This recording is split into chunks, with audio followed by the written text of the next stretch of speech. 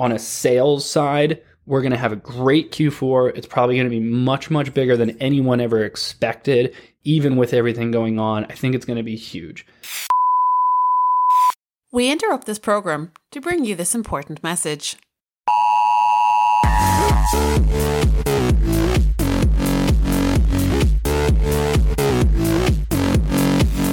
Welcome to Marketing Interruption, a daily podcast powered by Blue Tusker that interrupts your day with marketing news, tips and strategies from an entrepreneur who lives and breathes marketing.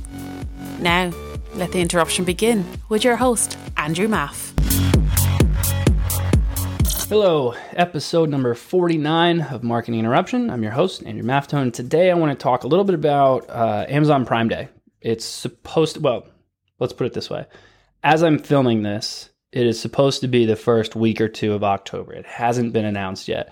When this comes out, which I think is possibly October 1st, I would hope that it would have been announced by now. I actually spoke with my Amazon rep today, who still hasn't signed off on, or not signed off, but gotten approval to tell us when it's going to be. But they pretty much told us it's usually the first couple days of the week, and it's going to be either the first or second week in October based on the promotions and the FBA inventory and all the other deadlines that they kind of put into place. So the interesting thing is it's now going to be in Q4. So it's going to kind of be a question of how is Q4 going to look. This year is, and I hate to say it because everyone keeps saying it, but this year is very unprecedented, where essentially these numbers that we're going to have this year are going to screw everyone up. You're going to assume that in October, you usually do X growth, and this year you're going to do Y growth. And then next year, you're going to be like, well, we had a great October, and be like, but you're going to have to remember that Prime Day was in October this year, or Q4 was in Q4 this year. So it's almost like kind of like, what the hell is it called? Like a Hall of Fame sort of thing, where this whole year is just going to need to have an asterisk on it. So it's going to be interesting. The thought for a while was that Amazon Prime Day was going to screw up the Black Friday, Cyber Monday sales. They thought that everyone was going to do all their shopping in October for Prime Day, and it was going to limit the amount of shopping that's done in November. To have a big shopping day like Prime Day be so close to Black Friday, Cyber Monday, it seems like that would make a lot of sense. Amazon was originally trying to have it in late October, but it seems now that it's going to be in the first week or two, which gives them a good month and a half or so from the whole Black Friday weekend. Of course, Black Friday is a different conversation where some people aren't opening for Thanksgiving this year, which I love. And but some people are doing Black Friday, Cyber Monday sales like all of October and November. Like I think Home Depot's doing that. So this whole year in terms of shopping is going to be crazy. But the other side of this is that a lot of people are still staying home. If you're watching me on YouTube, you can see I'm home.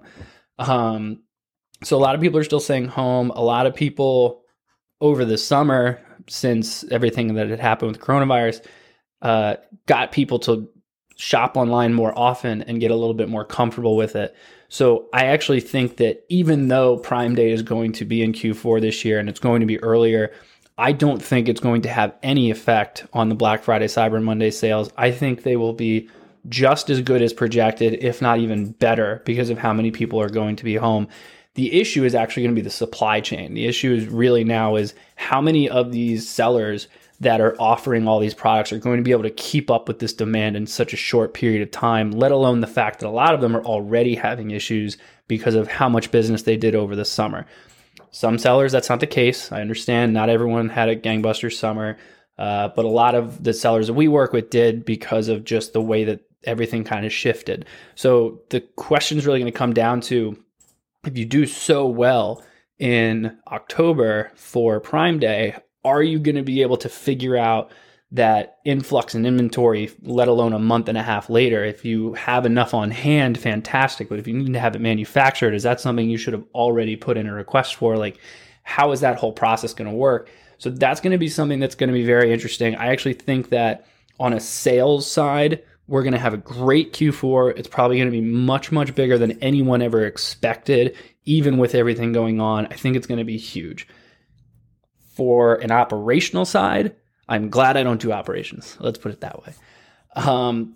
So I think it's going to throw off everyone's metrics, like I mentioned. So I would say, obviously, like I've always said, make sure that you take into account everything. Write down all the campaigns that you did, all the amount you spent, the day, like get as detailed as you possibly can. But in whatever spreadsheet you have that is keeping this tracking, I would put an asterisk on it and make sure you have a note somewhere that tells you like Prime Day was in October this year. But that's what I wanted to touch on today. So good luck for Prime Day. I'm sure it's probably any day now based on when I think this podcast is coming out. But I will talk to you all tomorrow. Rate, review, subscribe. See you then.